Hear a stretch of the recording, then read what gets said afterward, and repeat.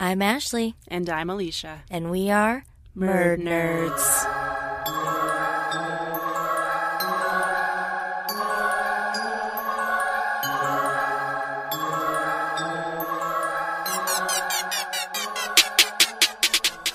Hi, hello. Hello. Hi. Right off the top, I want to talk about it. Have you watched Wednesday yet? I'm not. Dude. You haven't watched it yet? I haven't watched it yet either. I want to talk about it so bad. I'm going to have to call Gunner. I know Gunner's probably watched it. I don't know. I don't know at this point if he's watched it yet or not. I just want to talk to somebody. Call Colton. I know he's watched it. Okay, yeah. I'll call Colton. So I've watched it twice. Oh my God. Wow. I think it's really good. Jenna Ortega is adorable. She never even cracks a smile the whole time. I heard she doesn't blink either. You know what? I didn't notice, but I would believe that. I read an article that said that in one take she didn't blink and the director's like, don't ever blink again. She doesn't blink through the whole series until she gets hugged by her blonde friend.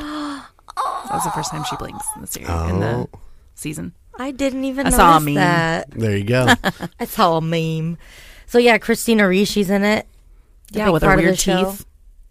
Are her teeth weird? They're super weird. They're very distracting. But she was like the Wednesday in the 90s. Adams Family movie or Which whatever. that's our Adams Family. Because I Right. know it's back in the 60s. And that's different from the 90s version. And then it's all different from today's version. I love the 90s version. I do too. It was really good. I wish... Morticia is so perfect. Oh, yeah. For I real. didn't... Angelica, what's her name? Angelica Houston. Yeah, she's a fucking goddess. She seriously is. Everything she does. But yeah, I didn't really like Catherine Zeta-Jones. Really? Oh, I hate her. She is not Morticia. I didn't like it. How did the guy that played Gomez do?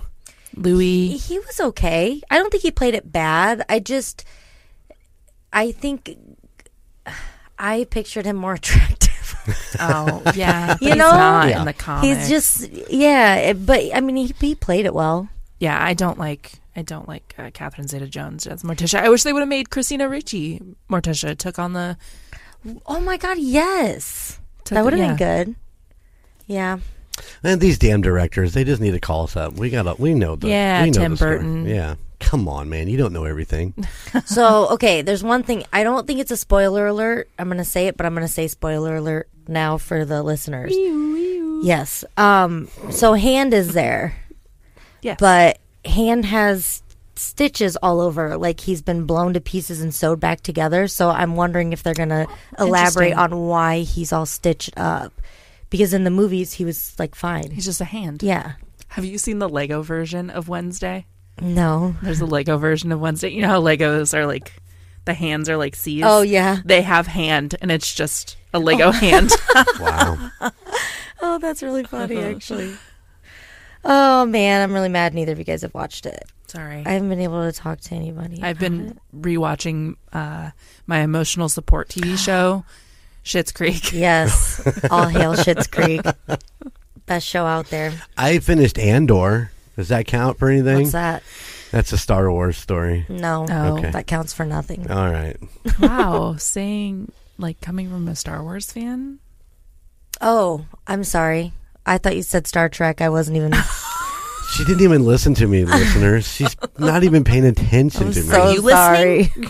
It's a fill-in thing. It's a gap Right. between... Like a spinoff type. Yeah. Between... what is it? Revenge of the Sith and A New Hope is kind of that. Is It's it live Rogue One. action? Yeah. Okay. Yeah, it's the guy. Did you see Rogue One? Yeah. Okay, so Cassian Andor, who is I don't get that. What are you I don't know pointing what at? she's pointing at. Her sweatshirt. It's a Packers sweatshirt. Yeah. On game day for the Chiefs. They're not playing the Packers. No, it's okay. Still. We like the Packers. I like the Packers, Oh. so it's okay. Okay. Now, if I okayed it with them ahead of time. Oh, yeah. You got it cleared. she was wearing a Bengals, she would have to just throw it in the snow. So I took all my bracelets off, so we're fine. I'm so funny. Yeah, I like all those fill-in shows. I haven't finished the Boba Fett one, and I haven't even started The Mandalorian 2.5? No, and is that the Boba Fett? Yeah, and I haven't started the Obi-Wan Kenobi one. Why, you're way behind in that. I know. That's all right. She calls herself a Star Wars fan. Listen, Andor and Boba Fett and Obi-Wan all start off really slow. So when you decide to go, Boba Fett was horrible at the beginning. I loved it. I don't know why. I fell out of it and started watching it. It totally gets better towards the end. I mean, so you get a chance to go finish it. But Obi-Wan and Andor both start off super slow, and it's the whole, building the character thing. So it's really tough. Right. And I think financially, subconsciously, I knew I had to stop because I just want to buy every single freaking thing. Like all the little characters, all the Lego sets. So what is this, the Call Guys? I was about to say, welcome to the Call Guys podcast. No, with your new host, the Call Girls. Plus Jeremy. And for just $10.99. Oh gosh. You get 30 minutes with one of the Call Girls. It's a lottery, though. You don't know which one you're going to get. Yeah, that's right. It's a raffle. It's just Jeremy in a wig. Hi, my name's Alice. He just changes his voice for each phone call. No, I've been watching this weird show from the early 2000s called Chuck. He's like... Dude, I fucking love Chuck. Dude, it's so good. Chuck is so I am good. hooked. I've been watching it nonstop. Yeah, Chuck is pretty amazing. I don't even know what this... She said that to me the other day, and I was like... I mean... I don't know what that is. I don't know. I had never heard of it either. And refresh my memory, because it has been probably 7 or 8 years since I watched it. The girl that he has a crush on is smoking hot, right? Yeah, I can't Sarah. remember what's her real name? The actress's name? Yeah. I'd have to look it up. I got you. Okay, yeah. Sarah from Chuck. All I think is Chuck, the Dane Cook. Wasn't that a Dane Cook movie? Chuck, where he sleeps with all those. Oh, Good Luck, Chuck. There you go. Yeah, that's right. Yes, I remember. That was a good one. The guy that plays Shazam is the guy that plays Chuck. Yes, I did not know that. I Googled him because I was like, where is he now? This is really like an old show. Yeah. I was like, oh my God, it's Shazam. Well, because in the beginning of Chuck, his hair is super long and he looks a lot different. It's a great show. I did watch Shazam. Yvonne Strahovski. She's in Dexter.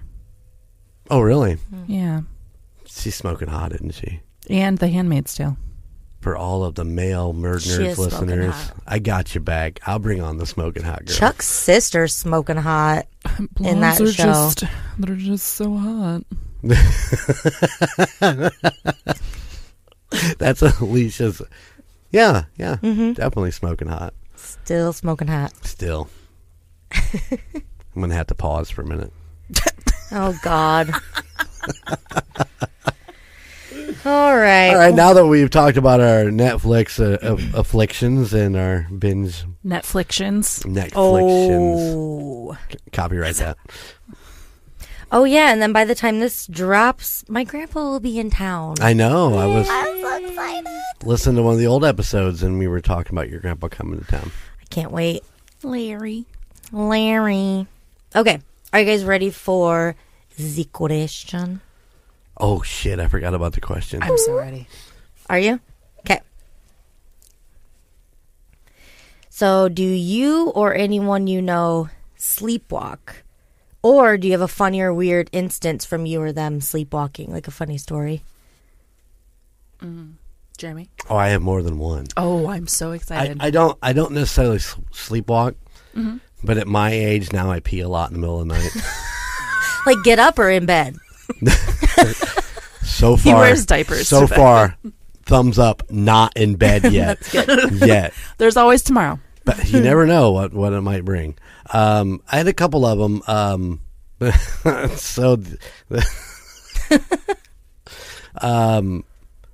The one goes way back to when Montana was still living here, and I got up to pee in the middle of the night, and somehow I walked out of the bathroom, and I must have fallen asleep again because I totally lost where I was at in my own fucking house.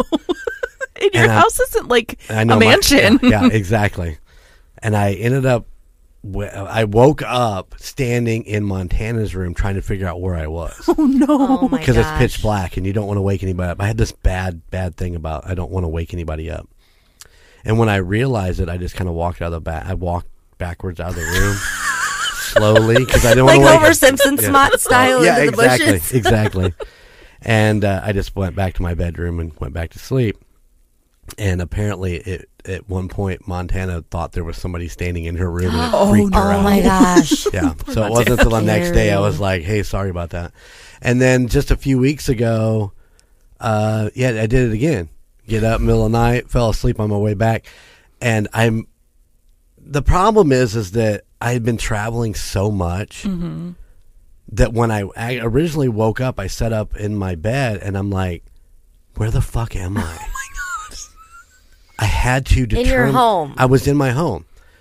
You got to remember, I'd been to Kansas City twice, Kentucky, Monticello, Southern Indiana I'd been everywhere. Yeah. And I woke up and I sat up on my bed and it took me a couple minutes to figure out where I was, and I said to myself out loud, "Where am I?" I'm like, "Okay, you're in your house. This is your room." Oh my God. Okay. So I went to the bathroom and I come back out and once again, I must have fallen asleep on my walk back to the bathroom. That is strange. Because I woke up facing the closet door. God. So And you're I'm a like, sleepwalker. I think I'm so tired. I get up to go pee and then I just fall asleep on the Do way you back. take Ambien or anything? No. I need you to answer 2 questions for me. Okay. Were you walking and were you sleeping? Well, I was definitely standing and sleeping. He's a sleep stander. But I look back down my hallway and I'm like, "Where am I?" And I'm like, "Oh, fuck, that's the fish tank, I think." Yeah, that's the fish tank. Okay. So you're out in the living room. No, I was at the end of the just hallway. I see- was looking down the hallway. Okay. Yeah. I was gonna say, And that was both in the same night? No. Okay. This is months. No, the Montana thing was been years ago. Oh, yeah, that's right. That's right. So, yeah, there you go. There's my little quick story of getting lost in my own house at 2 a.m. in the pitch black while sleeping. What about you? I'm not a sleepwalker. I'm a sleep talker. Shockingly, I don't shut the fuck up even when I'm asleep. Yeah, no surprises there. Or I have like hallucinations while I know I'm awake. Like a couple months ago. Some Time's an time illusion. ago. Time is an illusion. Definitely. I woke up. Roy was getting ready for work, and he does this like ritual where to wake himself up, he'll get on his phone and just kind of scroll through shit. And I woke up while he was awake, and I looked at the ceiling, and there was like, I can only describe them as needles coming in and out of the ceiling. And I'm like, "Roy, do you see that?" And he's like, "What are you talking about?" I'm like, "Do you see that? The needles." And then I realized I'm asleep. And Where do you get your hallucinating. mushrooms? Can you give me the guy's number? But I've done that crazy. a lot. I've done that when I was working in a factory. I would wake up and see shit in my room. I sound like a lunatic, but No. but Vidal, our dog, she was kenneled at the time, so I don't know why. But I was like, "Vidal, get out of the corner! Get out of the corner! Why are you in the corner?" Because I thought she was in the corner of the room. It was just a gift bag. Oh. It was not Vidal. Yeah, I have visual hallucinations like when I'm in that weird Yeah, not pre-sleep or just post-sleep Yeah. stage, yeah. Do you ever wake up in the middle of a dream and then just say what you were going to say in your dream just so you yeah. can get it out? Oh yeah. I do that occasionally, too. I don't know that I've ever done that. Not to my knowledge, anyway. There's been times where I would wake up and I'm still kind of asleep. There was one particular time where I think it was Roy and I were still like staying at my mom's house, and I thought there were mice on the walls, and I'm like, "Look at the mice! Look, where did Did you see the mice? They're eating the needles. Like, what the fuck are you talking about?" I'm like, "The mouse that's crawling on the wall. Do you not see it?" And then I'm like, "I'm just dreaming. It's not a big deal. Go back to bed." And then he says I do it all the time, but I just don't remember it. Like, I'll wake him up and crazy. be like, "Do you see that? Do you see that?" But I think that's just because I have crippling anxiety. So Yeah, when I find myself like scared awake in the middle of the night, it's because I'm like breathing and I go, you know what I mean? Like you're just breathing quietly and then you make a vocal noise and then I'm like, did I just moan like out loud and wake myself up? I do that quite a bit actually. Have you ever had a sex dream? Like that you physically remember? Oh my God, her face right now. Guilty. Like that you physically like you felt it. Is she getting a little red? No, not like I've had not like those a several wet times. dream. That's a little more graphic when you're talking about female. I mean, it was more real than anything. It was Jon Snow from Game of Thrones. Of course it was. And I felt bad and was like, Roy, I love you. Roy, I love you so much. Wow, you got that hunk of burning man and Roy, and you're dreaming about the snow guy? I love Jon Snow. All right. Eh. And they just released on my birthday that they're for sure doing a sequel to Game of Thrones called Snow. Oh, great. All about Jon Snow. All about Jon Snow. Karen just... Is the House of Dragons thing over then? No, that's a prequel. There's so much. Yeah, It's a I whole- can't keep up. Boom, cash cow. Money. Throw it out there. It's like Star Wars, man. It's just, they can go from both ends. Right, you just pick a character to focus on and... We've had that too. There's another embarrassing story. Oh, So boy. no, wait, time out. What about you? You didn't answer the Oh, question. yeah. We've told our embarrassing stories. Oh, nothing embarrasses me. Come on. I don't sleepwalk, but my cousin sleepwalks. Derek? Yes. What up, And- Derek? I know you're a listener. Hey, bud.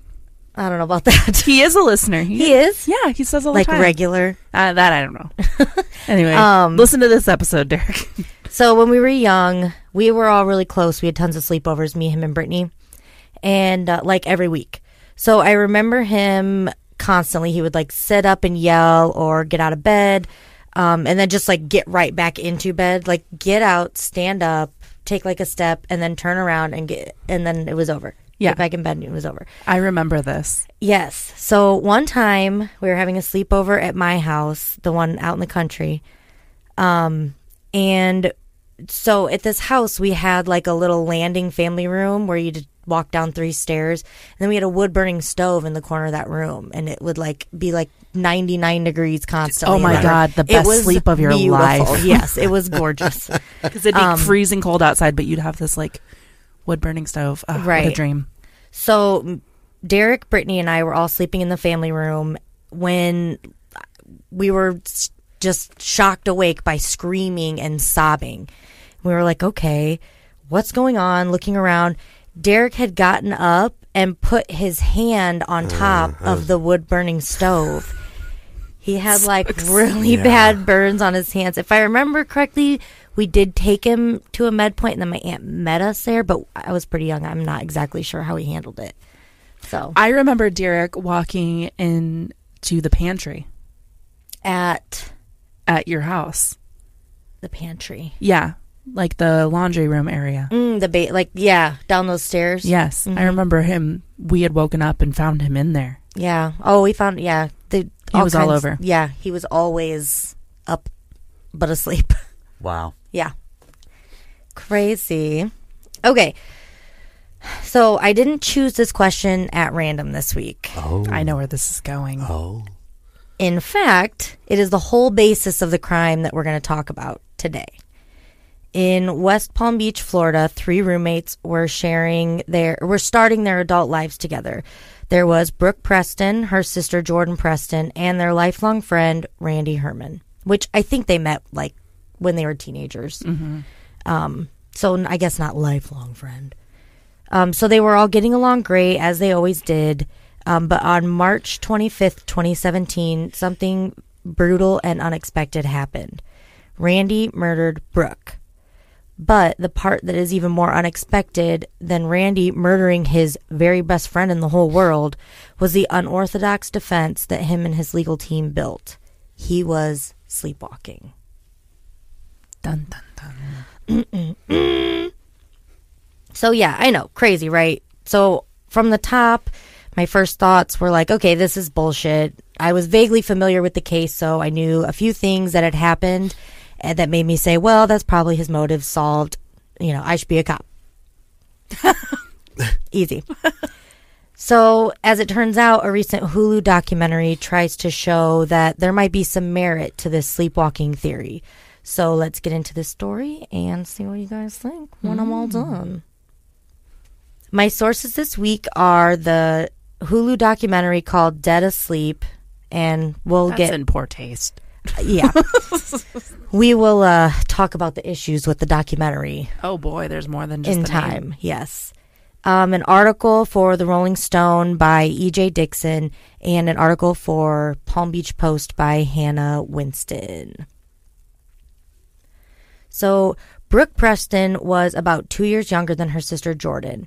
They grew up in Pennsylvania. Being two girls that close in age, you go like one way or the other. You either hate each other until you become adults, or you're best friends, I feel like. Which is for you and Brittany. No, Brittany and I were BFFs. But so you hate her now? Yes, yeah, we did that. Love you, Brittany. We did that flip. So, because 2 years can be a huge gap when you're like 12 and 14. Like, oh, yeah. That's a big age difference with maturity and what you want to do. And so Brooke and Jordan were best friends. That's the route they took. The Preston family was very close. As the girls grew older, they had weekly dinners to assure that they stayed close. The whole family did. Brooke's, yeah, I know, me too. Brooke's Facebook page mirrored those close relationships, showing off her love for her family frequently, even using the hashtag because we're Prestons. Oh, I know, isn't that so wholesome? Jeremy's like, bleh. I'm just thinking, can I adapt because we're Goldens? Yeah. Because we're Goldens. You know, because we're Goldens. Stay golden. Better than golden showers. So many options. Such a versatile name. Oh, yeah. So, Randy Herman grew up in a house with his mother and his sister. His father was an alcoholic who was abusive and not involved in Randy or his sister's lives after their parents split up. Randy's mom said that Randy was so sweet. Whenever she wanted him to do something, she would just pretend to cry so that he would do it. That's fucking manipulative. Isn't that messed up? Even when he grew old enough to realize she was faking, it still worked because he didn't want to see her sad like that, even in the slightest. Oh, that's so sad. Master manipulation there. Truly. His sister said that he was kind and friendly. They did like the usual kid stuff, hiking, exploring, riding bikes, etc. Randy began his friendship with the Preston sisters around age 10. I believe while they were all living in Pennsylvania. They became fast friends, and Randy quickly made the inseparable duo a trio. Everyone, including Jordan, in initial interviews with police, say that Randy had a very mellow character. He was not easily frustrated or angered. They had never seen him violent. In fact, Brooke's mom even said that he was always a nice guy and that none of this made sense, that, quote, not in a million years. But I think there are things, these are things anybody would say about, you know, after... It's kind of a point of denial. Like, you know this person. Right. Surface. You see that all the time on things on the news. It's like, oh, he was a great guy or she was a great girl. They lit up a room. Yeah. That's always what they say. Yeah. By a million years, Smile. I'd never believed that they would do that. Mm-hmm. Yeah, because some people just kind of suck. Even, like, I'm not saying that they deserve to be murdered or anything, but they just kind of suck. Yeah. Oh, talking about the victims. Yeah. Oh, okay. Like, not every person that gets murdered is like this incredible person. I obviously don't know Brooke, never knew Brooke. She could be wonderful, fantastic, but they always say that about victims, that they were... Yeah. It's just to deepen the blow. Well, it is. And I mean, when someone's taken, especially so young, I mean, focusing on the better characteristics, because... You know, you don't want to say you have growth as you age. They cheated on their significant other every weekend. Yeah, how do you like that on the news? Right. Listen, I know for a fact. Well, if it's unsolved, then that would probably be a point of contention. Yeah. I think my nose just made a weird noise into the mic. I was going to say, did you just snort into the microphone? I think I did. Cut that. Oh, I'm going to bleep it out. Yeah, bleep it out. I love the bleeps. Did you listen to... There were so many bleeps last week. It was ridiculous. It became a, how many times can I make Jeremy bleep this word so out? Good. I loved it. Oh, okay, back on track. Brooke and Randy's friend Corbin described Brooke as having a gorgeous smile and just always happy. In high school, everyone loved Brooke with her outgoing personality, confidence. She made friends easily and had a lot of close friends. But the day-to-day was Brooke, Jordan, and Randy. Mm-hmm. Just the three of them. Tripod. After high school... Not that kind of tripod. Oh, sorry. After high school, Jordan Preston got a job offer in Florida. Being the driven, smart young woman she was and eager to begin her life as an independent adult, she accepted the job and moved. Brooke moved in with her shortly after. Jordan and Randy would often fantasize and joke about him moving to Florida to live with the sisters. Randy was living with his mother and working at a meat processing plant. This sounds a lot like Three's Company. Come and knock on our door. We'll be waiting for you. What were you going to say about the meat processing company? You looked at me like... It's always a meat processing facility, is it not? That's weird. An that there's a lot of... if I may. Well, it does. I mean, that kind of makes sense. I mean... in things that you do, you always seem to... Right, that's what I'm saying. That's so what you're constantly... It's like a red flag. Yeah. I process so much meat. Oh, my God. Jeremy's leaving. Chorizo, to be exact. Oh, my God. God, I hope nobody's from my family is listening to this. If you heard that, no, you didn't. Okay. I don't know whether to high five Roy or just feel or bad. Me. Yeah. Hey. You never know what's gonna fly out of my mouth. Oh my gosh! It just keeps coming and coming. Oh Jesus! 3 cheap jokes in a row. You guys are on a fucking roll today. I just want everybody to know I'm not a part of this because I couldn't think of anything clever to say. Okay. Oh, okay. So he was working at a meat processing plant, living with his mother. At the plant, he would cut the meat from animal jawbones repeatedly all day, standing in one spot, slicing meat. That's it. A really weird niche job. So he was feeling very stuck, working this job and just doing the same thing every day. He fell into a kind of a deep depression. So at this time, he was struggling with substance abuse. And the only thing really mentioned in this documentary was alcohol. I did find that he had a marijuana possession charge, but I mean, it's pot. Yeah. So I do think he was struggling with alcohol addiction. The more they talked about him moving, the more Randy felt like this could be like a real possibility of a new start with familiar faces, but in a new area. I mean, it's like paradise, palm trees, the ocean. Maybe that's just what he needed to pull himself out of this rut. Now, you're going to say paradise. Yeah, Florida's the armpit of America. I was going to say. I hate Florida. It's the worst Florida. place ever. How good Do you like to breathe bugs? Go to Florida. I don't like eating bugs, personally. Jeremy's head. Did you see his head thing that he did? Do you like breathing bugs? I do. I like warm weather. I like the ocean. The air is 17% gnat. There. Gnat and mosquito. Yeah. I can look it up. Florida.us.com. Gnat things and just sit next to the ocean and be warm. And we stayed on Gasparilla Island one time, and it's like an unkept island, and that's like the appeal of it. That sea turtles come up and lay their eggs and stuff.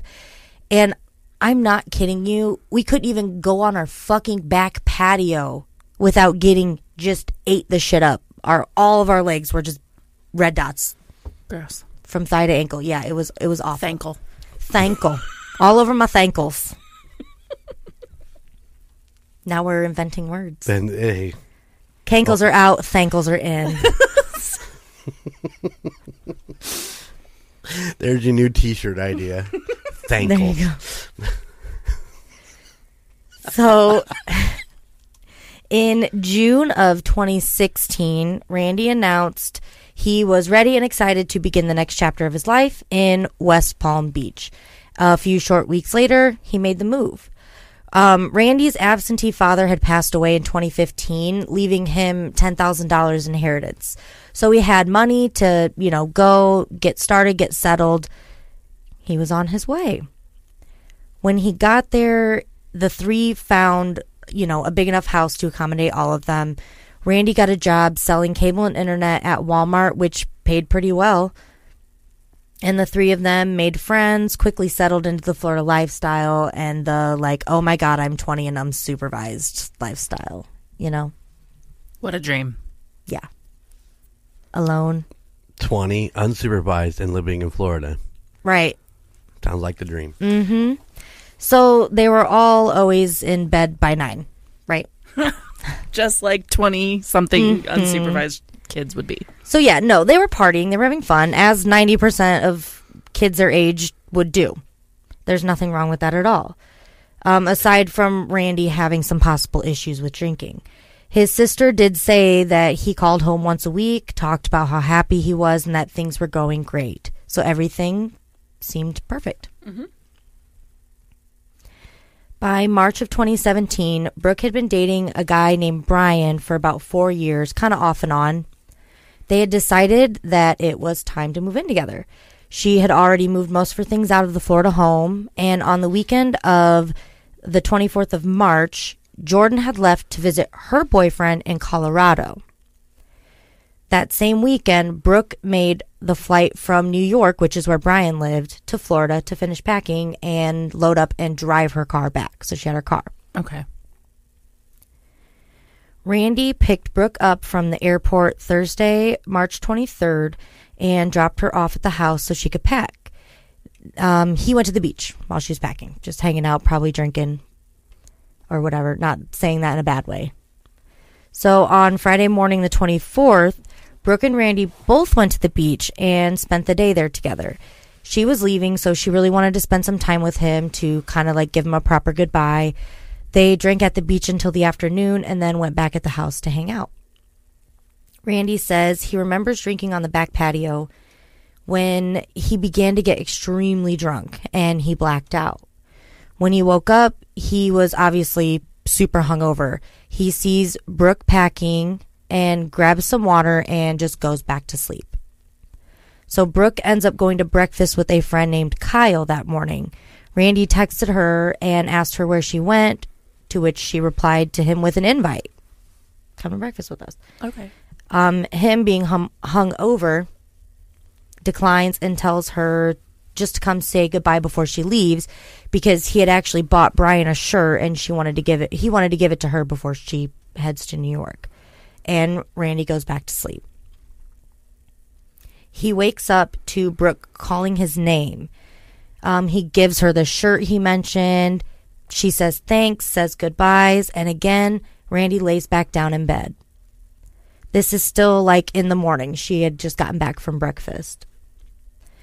So the next time Randy wakes up, he's standing over Brooke's body. He's covered in blood and he's holding a knife. He went outside, got in his car, and drove to Haverhill Park at 8:57 a.m. and called 911 to report what had happened. Why did he leave? I don't know, shock? Yeah. Police showed up to the park, but Randy was not giving them any information. He was really quiet, so they took him to the station to get photographed and interviewed and all that. In the interrogation video, Randy seems really calm, honestly. I mean, he seems upset, but I don't know. The cops are kind of speaking gently with him, trying to see if they can get him to explain what had happened, because it was very obvious what had happened, but, to see why or they need whatever. A timeline and stuff. Yes. So Randy tells police he remembers absolutely nothing. But one thing everyone, including Randy, knows is that he is the one who killed Brooke. Unable to afford an attorney, Randy is assigned a public defender named Joe Walsh. Upon speaking with Randy, I know. I said the same thing. I was my mother running on 185. That is such a good song. Yeah, except Randy doesn't have the chorus on his side. What? He doesn't have the chorus on his side. Life's been good to me so. Oh, this guy. Oh, okay. Yeah. I was like, what is he talking about? Sorry. No, it's okay. So, upon speaking with Randy, his attorney, Joe Walsh, just feels like something's off. He believes that Randy genuinely has some form of amnesia. Joe decides to have Randy sit down with a psychologist that specializes in trauma named Dr. Ewing. Now, Dr. Ewing spent many hours asking Randy questions about his mental state. You know, paranoia, has he ever heard voices, looking for just any sign of mental illness. I couldn't help myself. It's mental illness. Just a bit. He couldn't pinpoint anything. So he moved on asking about, you know, was there any abuse in your childhood? Anything like that? Anything significant you remember? Still nothing. So he asks him about head injuries or if he'd ever had a seizure. Still nothing. Then he asks Randy if he had ever sleepwalked, to which Randy said yes. So Joe Walsh ends up pursuing this as the main factor for their defense. But before we get into the trial, let's learn a little. I love to learn. What, Jeremy? If I zone out, don't think anything. Fall asleep. Yeah, and then you can walk. Oh, no, not this time.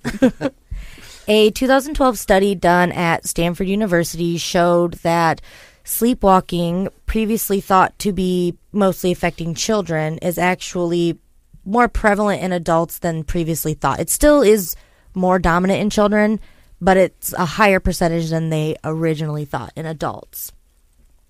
Though it still does show a decrease with age, the study concluded that people who suffered from depression were over 3 times more likely to be sleepwalkers. And then obviously certain medications can affect this as well, sleeping pills, antidepressants, etc. The study was the first one in over 30 years that studied sleepwalking in adults.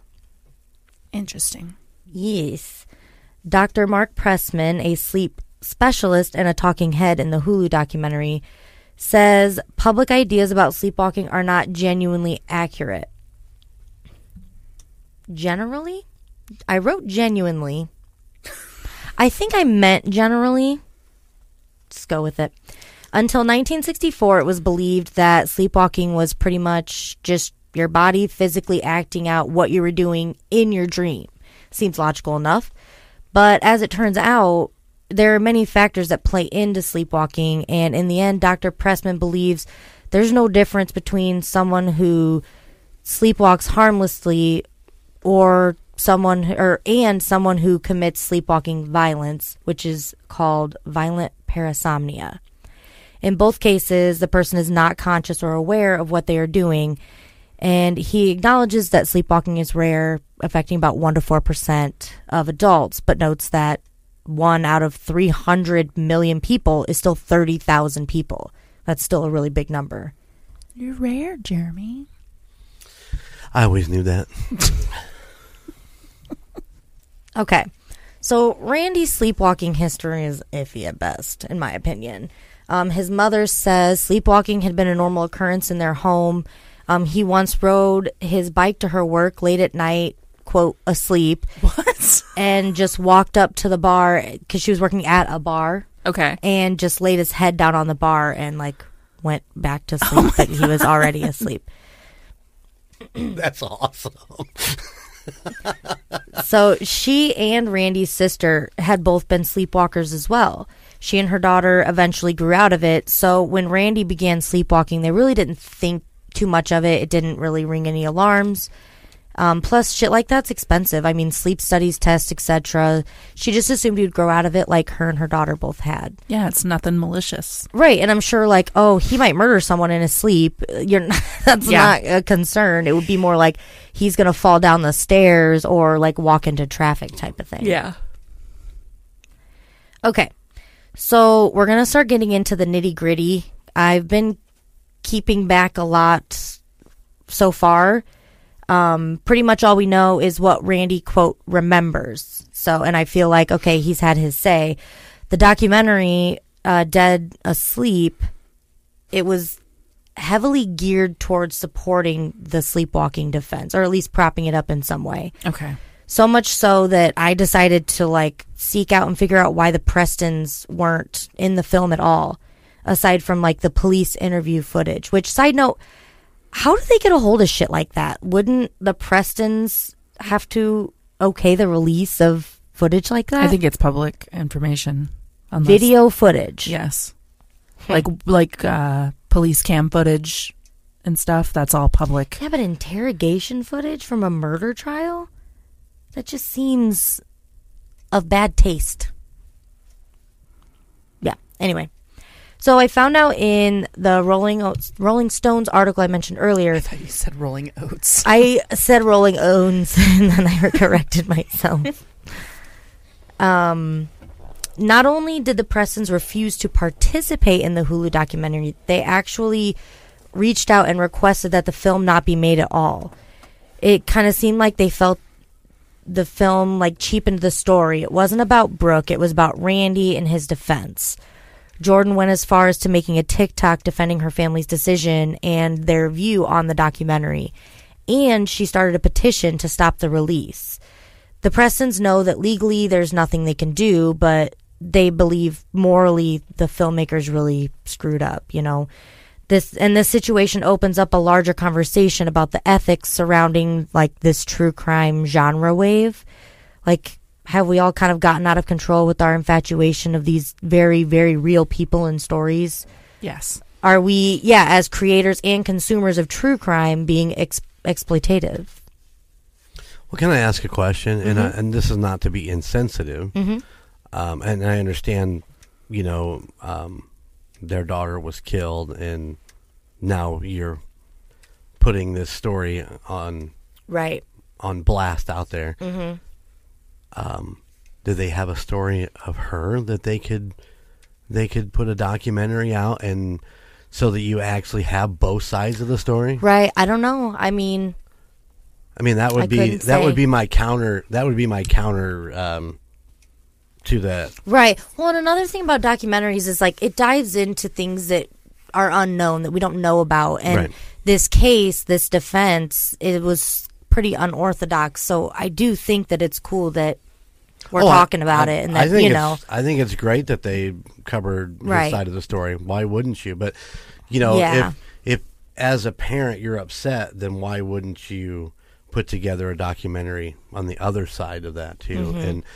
And in that documentary, that's where you could really put out your beliefs of what happened, and you know the things that you have determined in your investigation. Yeah, because the hard-hitting story isn't Brooke's life, unfortunately. It's it's the trial and the So it's unfortunate, and I can see them being hurt, but definitely. I'm glad the documentary was made. I enjoyed watching it. It was very biased, but I did like hearing about the whole case. So let's talk about some things that aren't really focused on in the documentary, but definitely hold stature when it comes to talking about Brooke's case, like as a whole. So trigger warning, I'm going to talk about the scene and go through some tough details about kind of what Brooke went through. The bloodstain analyst, Ann Cox, says that this case still bothers her. Don't you dare. Really? It wasn't even me. Such a common name. I have some Cox in her family. What if you married her? She hyphenated her name Golden Cox. Golden Cox. Hell yeah. Sorry, I'm juvenile. I apologize. We're all just, they know by boys. now. They know by now. I won't say her name again. She says this case still bothers her. The scene was one of the most vicious that she had to examine in her 21 years in the field. With blood evidence, Anne was able to place Brooke in specific places and specific positions she would have been in when she was actively being stabbed. She says the attack started near the bedrooms at the end of the hall. The blood then shows her that they moved down the hall into the living room area near the fireplace where some more of the activity happened. Anne believes that Randy then dragged Brooke back to the hallway. Whoa. And evidence shows that Brooke was alive when she was placed where police would eventually find her. Police have security footage of Randy leaving the house at 8:57 a.m., which is when he went to the park to call 911. But from that same camera, they saw a man walking by the home at 8:49. When they spoke with this man, he said that he heard screams coming from the house when he walked by. So that's a pretty good indicator of when the attack physically happened. It's so bizarre to me, and I know it's, unless you're in that situation, you can't say anything. Right. But if you're hearing someone screaming, why are you not saying, hey, just in 911? case. Just in case. I call the cops so much. I do too. I call them so much. I literally, like a year ago, called because there was a car abandoned in we were going down 30 or 31. I don't remember which one it was. Oops. But you know how there's like the places where you can turn around, roads where you can U-turn. Fuck off. Yeah, like the little spots in the middle. Yeah, in the median, the brakes in the median. There was a car that was left there. It was on, and there was no one around. Whoa, weird. Yeah. The car was running? The car was running. Wow. Yeah. Damn. I wouldn't pull into the middle. I'd pull off to the side. Nope. It was in the median. It was running, and there was maybe literally... they threw something out of like the driver's side window or something, and they needed to be in the middle. But I would have seen them walking. Yeah, you're right. There was no one around. Not a person. Strange. Very strange. Yeah. So I called the cops, and they're like, "Thank you," and I don't have any closure from that. Yeah, I call them constantly, mostly about dogs. Dogs and drunk drivers. Yeah, I've called about it. Yeah, so don't be driving around in our area. Yeah. Oh. We got to beep. So yeah, if you hear someone screaming, just call the cops. It's better to be safe than sorry. Like, just call and say, can you do a welfare check at this residence or this area, because there's some screaming, even if it's a kid screaming. Kids scream a lot. Yeah, but you know what's a happy scream and what's a not happy scream. I feel like your gut tells you, your gullet. Yeah. Okay. Back on track. Brooke had been stabbed a total of 25 times. Whoa. Yes. She put up a hell of a fight. She had tons of defensive wounds. It clearly wasn't something that was over in like a split second. Also, Randy's hands were pretty torn up too, and the screaming was heard outside. The assistant state attorney, Altheria, it's a pretty name, Roberts, states that these things are all circumstances that would wake up a sleepwalker. Screaming, stabbing, trigger warning through flesh and bone. I mean, that takes 25 times. Yeah. And you're not going to wake up, So, I had mentioned in passing that Randy had lost his estranged father in 2015. And I also mentioned his father's alcoholism. And kids with alcoholic parents are just more likely to fall into that cycle as well. But where do we stand on passing down narcissistic behavior, abuse towards women, or toxic masculinity? Do you have opinions on that scenario of like nature versus nurture? Like if your dad's a narcissist, but you only know him until you're 10 or, 9, do you think that... Do you have any thoughts? No, I have a question for you. Okay. But I don't know if it would be insensitive. You can ask it. We can just take it out if I don't like it. Do you think you have some of your dad's tendencies? Since you... Oh my God, I can't fucking believe you would even ask me that. No, I don't, because my dad would only come around in spurts, and it would be like 2 or 3 months. Yeah, but that's a nature versus nurture thing, right? I've not seen you flaming jeans. Oh God, pants with flames on them. Yeah, I guess you're right. I mean, I'm not a criminal. I guess a nice study. But yeah, on that you're would right, be, because it would be nature if I did get those kinds of traits, which I don't think I did. You're not in prison, so. Mm-hmm. Woo woo. I have 2 questions. Oh gosh, we have okay. 2 answers. Number 1, what's wrong with jeans with flames on them? If you're 19, nothing. If you're Guy Fieri, nothing. What if you're a wannabe rock star? Then nothing. Okay, cool. Because I have a pair. Do you wear them? No. I'm gonna need you to wear those. Yeah, you're gonna need to wear my those. fat ass cannot get into those jeans anymore. I can't fit into my flame pants either. Damn it. The other one's not a question. I believe that and your situation may be different because, like you said, it came in bits. Mm-hmm. But 10 years of being around somebody, you tend to pick up the traits that they have, and you find that you kind of fall into that. So, a man who is a womanizer or a even verbal or physical abuser of women, that child tends to see that as okay. Right. Okay. But I mean, his mom, I do want to note, 10 was just a random age I threw out there. His dad left before he was 10. I'm not sure when it was. I'm just throwing it out there. I am not an expert. I'm not a psychologist. Right. I'm not nothing. I'm just saying from some of the things that I've seen and read, you're in that environment and they see that and they think that's okay. Especially through those formative years, like right. 4 to 10. Well, that's such you can go one of 2 ways with that. I mean, you either see those things and you think it's normal and it's okay, or you see those things and you fucking hate them and you don't want to be that person. Right. I know there's things that... I think it depends on your view of the abuser. If you respect the abuser and you're young enough to be naive enough, I think that you can take to it a little bit more than, No, I wouldn't say that. You don't think so? No, because there's people that I don't like within my life and my family that I don't like them as people. I still love them and I respect them because you should, and I say should as in relative, but I don't want to be anything like them. I can't agree with their choices, and watching what they have done. Right. And like as makes an me adult, want to be better as a parent and adult. Mm-hmm. But at the same time, that young age, you're very, what's the word I'm looking for? Like susceptible or malleable.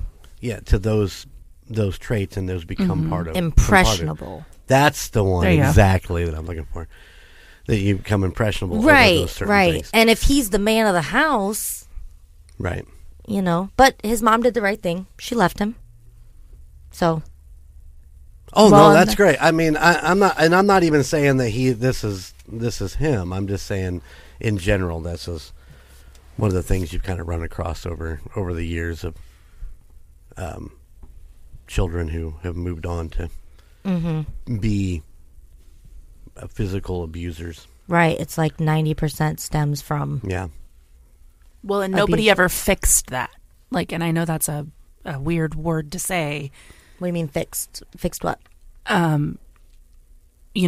Hypothetically, your dad is an abuser to your mom, and you grow up seeing that as a young man, and then your mom never says that's not okay, or right, like reverse. Right. Yeah. Yes.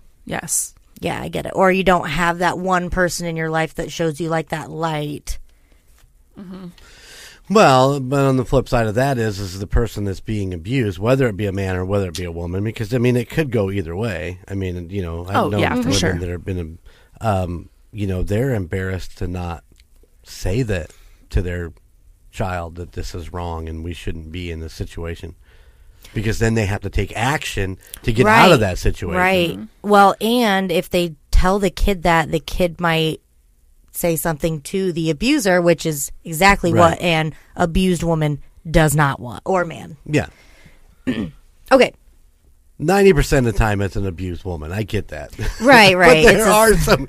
I know, I get it. I do. I believe that 100%. Not all men are evil people. Come on. So I wanted they to. Are. Trust no man. I wanted to ask that question because, as it turns out, Randy's father actually died by suicide after murdering his girlfriend. Oh, wow. Yes. So there's a lot to unpack there. His father wasn't present. So that can cause trauma in and of itself, compounded with a murder-suicide ending your father's life. I mean, that's got to be a lot to process. Especially, 2015? If he was 20 in 2017, that would make him 18. So, he was just a kid. Mm-hmm. Trying to process all of that. So, something that seems too synonymous not to mention is the fact that when he was growing up, he lived with his mom and his sister, and then he moves to Florida and lives in this house with two women again, living those similar living situations. I don't know if there's something there, but it feels like there could have been something there, like it was a similar setup, but his mom kind of kept him grounded when he was living in Pennsylvania, so then he spiraled. But I think having that two-woman household, maybe he was dependent on right, it. I don't know what it is, and I don't know what I want to say about it, but I feel like there's something there. Mm-hmm. Psychologically. Mm-hmm. Psychologically. I think about Roy, who's harmless and would never hurt a woman ever, Mm-hmm. ever. But he grew up with two sisters and his mom. And then now he is with me, and we have so many daughters.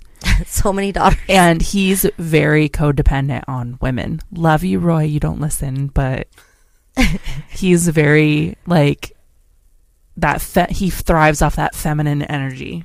You know what I mean? Mm-hmm. And that's why he is a badass motherfucker. Yeah, he's wonderful. He's the best. That's why I named my yacht after him. So nothing was weird until the night before Brooke was moving to New York for good. So did he freak out and snap? Was he really sleeping? Who knows? The trial took 2 years to begin. Whoa. Yeah. So the prosecution knew with all the evidence that they had, there would be negotiations ahead. I think the plea deal, they were they offered him 50 years or something. What? Your mouth made a funny noise. You didn't even miss a beat. I didn't notice it. It made one of those noises. You can leave that one in, Jeremy. Anyway, I think they offered him 50 years. So Randy's defense lawyer, the great Joel Walsh, thought that was too high. Randy thought, okay, I'm looking at 50 years if I get convicted without premeditation. So what would that be, second-degree murder or something? Which he thought there was no way they would get him for first-degree murder. So he's I'm already looking at 50 years anyway. I might as well go to trial and take my chances. What do I have to lose? You have a lot to lose. Right. So there are some jurors in the documentary. They seemed to, the two that they interviewed seemed to understand the gravity and the responsibility of being on a jury for this type of a trial, for a murder trial. They needed to assess, was this intentional? Was it accidental? Was he asleep? Was he awake? Who knows? Nobody fucking knows. Our Lord and Savior, Jesus Christ. The assistant state attorney, Altheria McRoberts, wanted the jury to see that this case was cut and dry. Okay, yeah, I forgot to mention, the guy, Kyle, the guy that Brooke went to breakfast to, he had been at the house that Friday night. They were drinking after coming home from the beach. It turns out that Brooke had texted Kyle that evening telling him to come get her because Randy was belligerent. He was stumbling all over the place, and she was starting to get irritated with him. She's like, you need to come pick me up, or you need to get here. I'm done with this. Okay. Kyle was close by, so he came straight over in no time at all. She told Kyle that she needed to leave ASAP and that she wanted to stay at his house. So he asked her what happened, and she told him that she found Randy hiding in her closet completely naked. Oh, no. Yeah. Right. Well, that changes things quite a bit there. Yeah. So, yeah, sorry I stumbled earlier. I got to this part, and I was like, oh, my God, I forgot to tell them that. So, I'm going to go back to Etheria Roberts. She wanted the jury to see that this was a cut and dry case. Even with his, quote, history of sleepwalking, it seems that he had expressed his clearly obsessive feelings for Brooke. She probably rejected him and was tired of his erratic behavior, so he killed her. But Joel Walsh found this to be exploitative of the relationship. He does, however, note that Randy was naked in her closet the day before, and that was not a good look. So the defense went down the path of showing Brooke and Randy's positive relationship, like before that. But it's like, I'm sorry, it still happened the day before she was murdered. Yeah. But they've got to spin it as best they can, you know? Yeah. That was one of the questions I wrote down was like, did Randy have a thing for Brooke? And he was pissed because she was moving and he was losing his chance. And so oddly enough, Jordan, her sister, testified in the trial, but for the defense. Seems odd, I know. She was under oath and inclined to tell the truth, and the truth just looked good for the defense, unfortunately. She was timid on the stand. You could tell she was afraid. They had been friends for years, and upon asking questions, she admitted that she never seen him be violent before. She had no knowledge of him having any romantic feelings for Brooke, and he never made her feel scared. She was, just being honest. yeah. The defense showed like a selfie that Jordan took. She's like smiling in the corner of the photo, and in the bathroom, in the background, Randy was like shaving and he only had his boxers on. So the defense played on this, saying like they were this comfortable with each other. Oh yeah, for sure. She had a huge smile on her face. Clearly everybody was, cohesive. So we all know it's rare for a defendant to take the stand in their own trial. However, Randy's physical appearance was used to work in his defense. He was quite small, polite, just looked like a lame white kid, basically. Joe Walsh knew that this would help their case. He was in an oversized suit. He looked like a teenager. He looked like a little kid. He also had lost a bunch of weight. He was a little heavier set when the murder actually happened. So he just didn't look like a violent killer, and he was emotional, whatever. He sucks. I don't want to talk about him anymore. The prosecution had to be careful again, playing on the psychology of his appearance. It can look like, you're bullying when a defendant looks like a small, innocent boy. They did stay stern and made him answer, tough questions about, his substance abuse issues, the closet situation, all of that. I'm not going to go deep into the sleepwalking stuff again, but the defense used that along with lack of motive, the closeness of the relationship, and the history of Randy just generally being a mellow, nice person. The prosecution hammered down on their timeline, all backed up by that neighbor's security camera. Aside from the conjecture of what happened inside the home, Brooke got home around 8:30 a.m. from breakfast. She was in her home for 22 minutes with Randy, who gets into his car at 8:57 a.m. and drives away. During those 22 minutes inside, Brooke gets the shirt from Randy that he so kindly brought for Brooke's boyfriend, Brian. So many B's. Oh, my God. That was hard to get through. They had a short discussion, hugged, and then she turned to leave, which is when Randy, quote, went back to sleep and doesn't remember anything else until he wakes up over her body. So that guy outside heard screams at 8:49. They note that sleepwalking predominantly occurs in the REM sleep stage, and with the timeline, he would only have about 5 minutes to fall back to sleep after a fully awake, conscious, minutes-long conversation with Brooke. Which is why when you brought up earlier, Jeremy, about you falling asleep as you're walking, I was kind of like, ooh, like that's interesting. But you weren't standing there having a conscious discussion with anybody. You were just by yourself, right? Walking. Yeah. Okay. The prosecution called psychiatrist Dr. Wade Myers to the stand. So the doctor was brought on to show that the facts of sleepwalking just didn't align with the defense's theory. He noted the different stages of sleep, telling the jury that it takes you about an hour into falling asleep to fall into REM deep sleep. Noting that if Randy was wide awake minutes before the crime, it was unlikely that he was sleepwalking. He did, however, say that it is possible to sleepwalk in those early stages as well.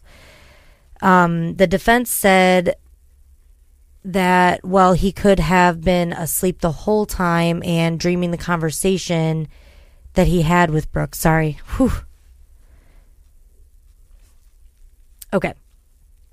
So the defense says that he could have been asleep that whole time and dreaming the conversation that he actually had with Brooke.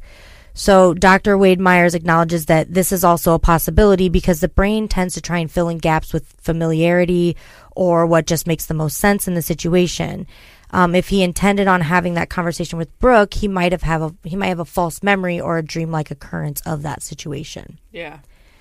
Ultimately, it would be up to the jury to determine if they thought the facts supported the defense's theory enough for it to be plausible.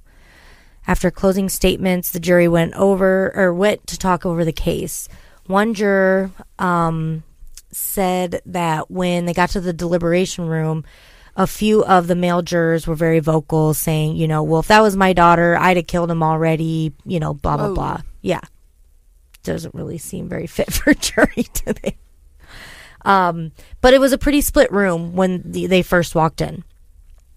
They note that the closet incident happened after a full day of drinking, so it was off base to say that that was a sexual act, which I'm going to have to disagree with them there. Drunk or not, if you get naked and go and hide into someone's closet, that's nefarious and most definitely sexual. I don't care how drunk you are. And hide in someone's closet, butt naked. Well, hiding in someone's closet just in general is fucking weird. Right. Let's add in no clothes. Right, let's add in no clothes. Jeremy, do you hide in closet? Are you going to come out of the closet? 2 nights ago, I was in Alicia's closet, just saying. And I have a walk-in closet, so it's nice and comfy in there. There's lots of room. But were you naked? But were no offense, Alicia.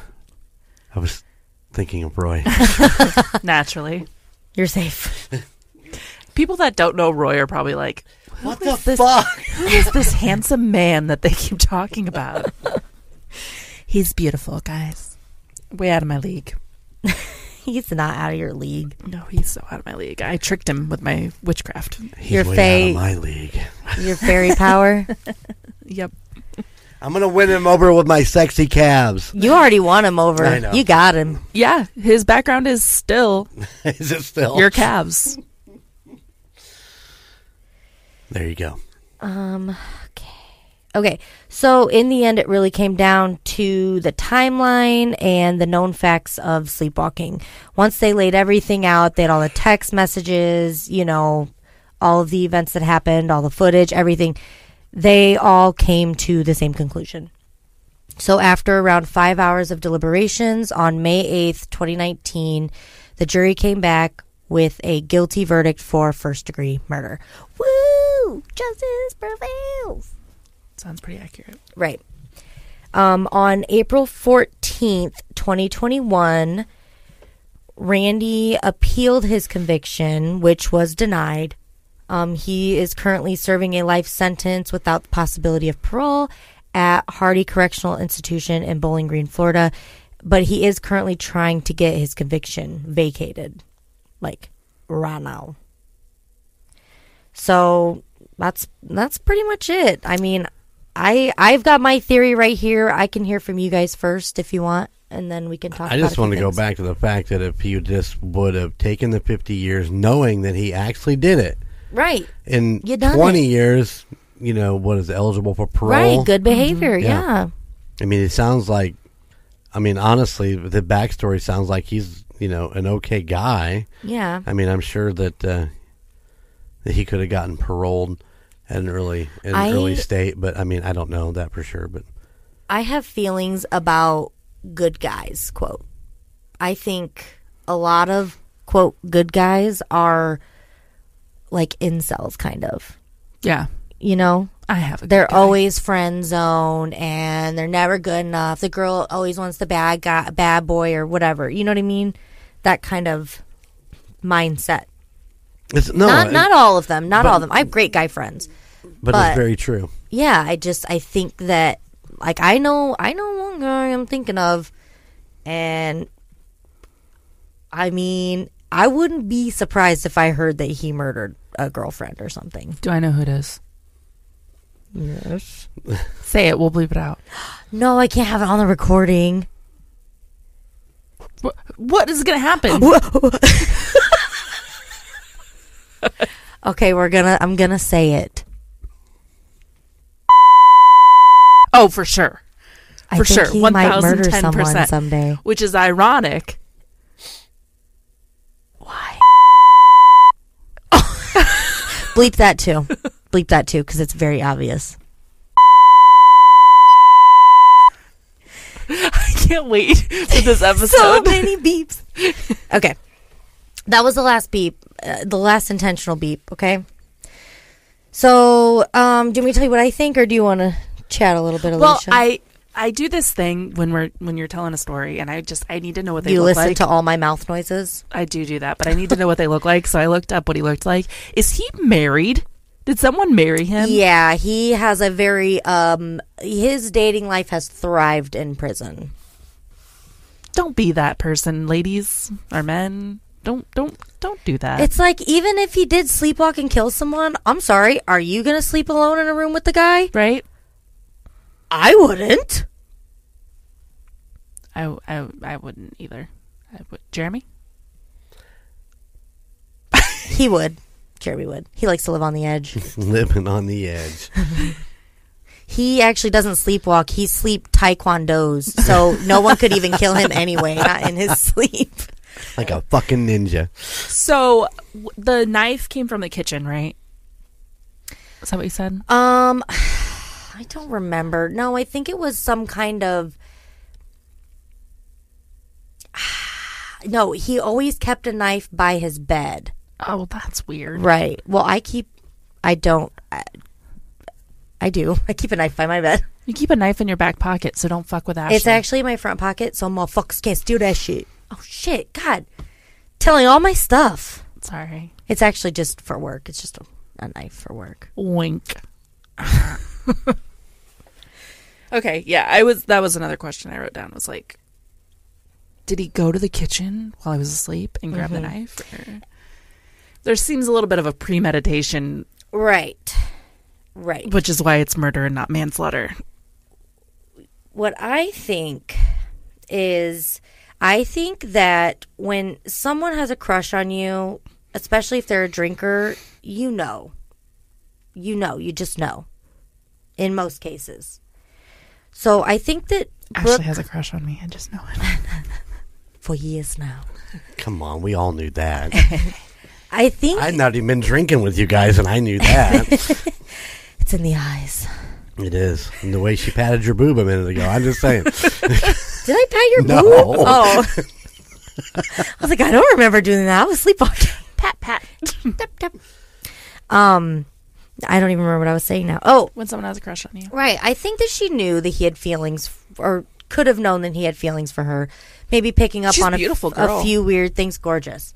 And then, but she was putting up with it because they were friends and she doesn't want to hurt his feelings. He hasn't come out and said anything about it yet, so she doesn't want to make the situation awkward. She's already moving, just clean break, be done with it. Yeah. Well, and sometimes as a woman, you have a really good guy friend that has a thing for you, and it's purely surface. I mean, and you know it. You're better off friends. Right.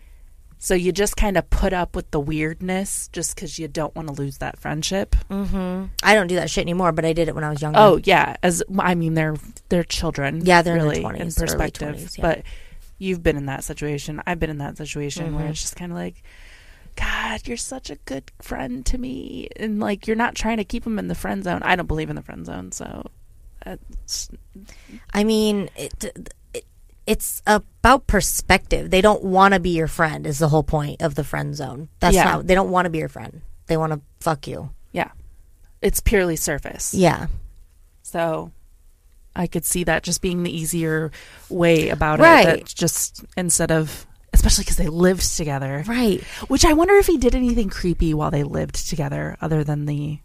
Right, because this is just the first time she told somebody about, I mean, obviously being naked in her closet was probably the climax before, you know, the murder, but there could have been other smaller things that had, you know, that had happened. Yeah, like I think of that meme that says, we look like a couple here, and the girl goes, a couple of besties. Yeah, like, that's exactly. what I think about. Yes. So, yeah, I think that and she was so close. She was almost home free. She was literally walking out the fucking door to leave. Yeah, that just seems too coincidental. Yes, he lured her there when he told her to come by to get that T-shirt after breakfast. He was angry and embarrassed when she rejected him and got mad at him after finding him naked in her fucking closet. Blech. I think he probably was obsessed with her. She was about to leave him, quote, forever and live with her boyfriend.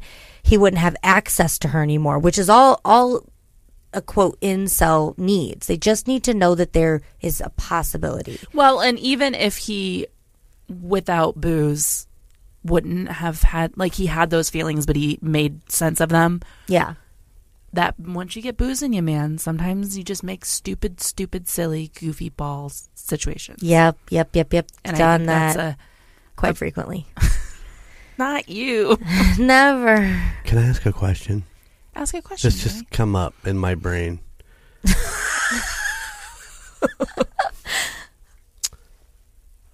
If she called Kyle because she found him naked in her closet and that was enough, she needed to get out. And she stayed the night with Kyle, right? I mean, she stayed at his place or whatever. Yes, yeah, because Randy was drunk and blacked out. She went and stayed at Kyle's, and then they went to breakfast. They went to breakfast the next morning. Why didn't Kyle go back to the house with her, knowing that? I mean, she was probably like, I can handle him. He was drinking last night. Well, and you don't want to think that one of your best friends is going to murder you. Please don't murder me.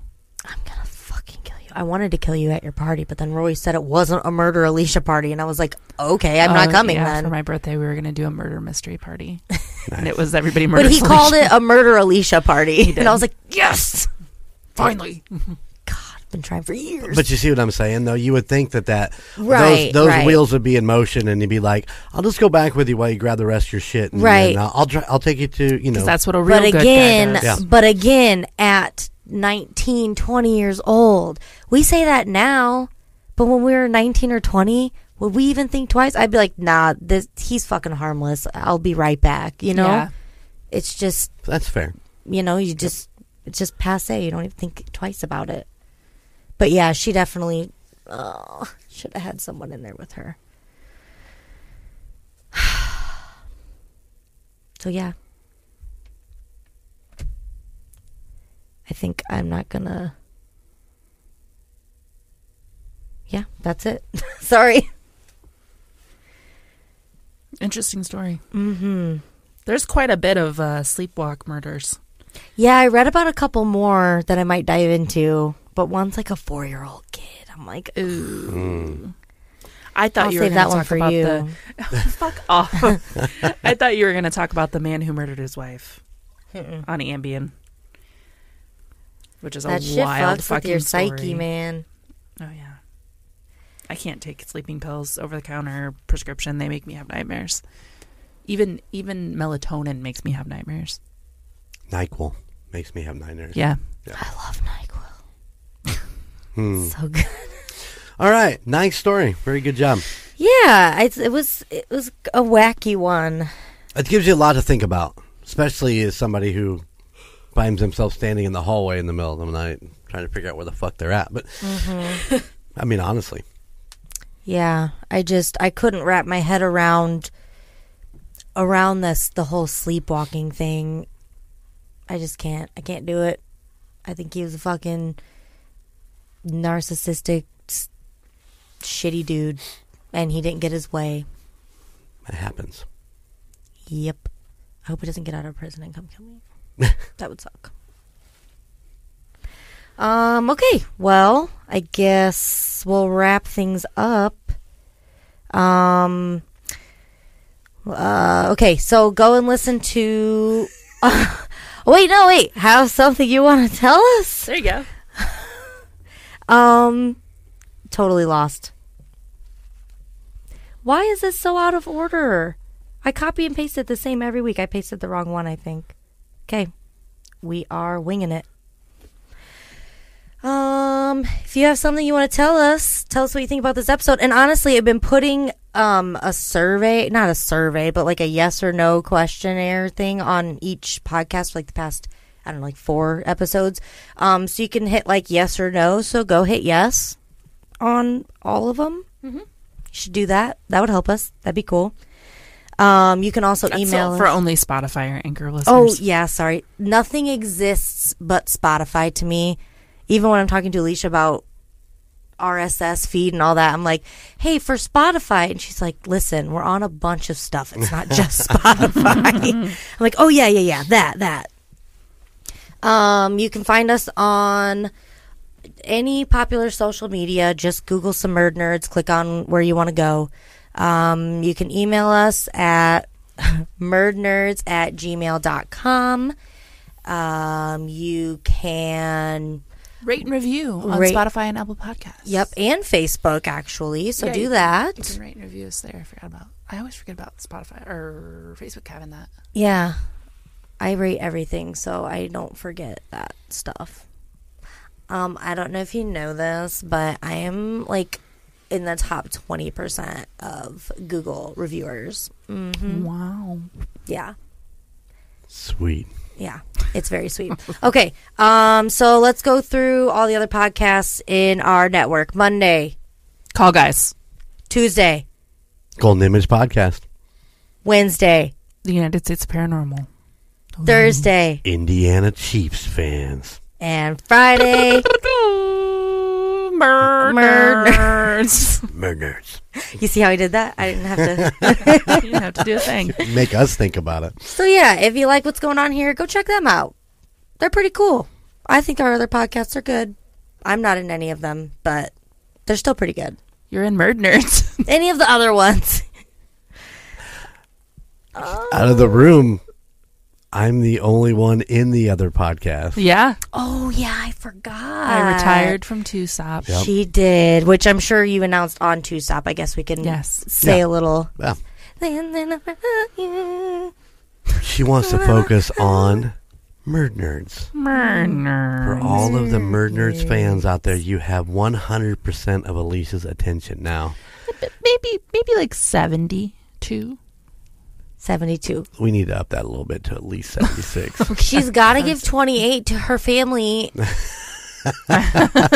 And then, what, less than 1% to your job? No, you put a lot of effort into your job. We'll have to make a pie chart. We'll talk about it next week. It'll take some time.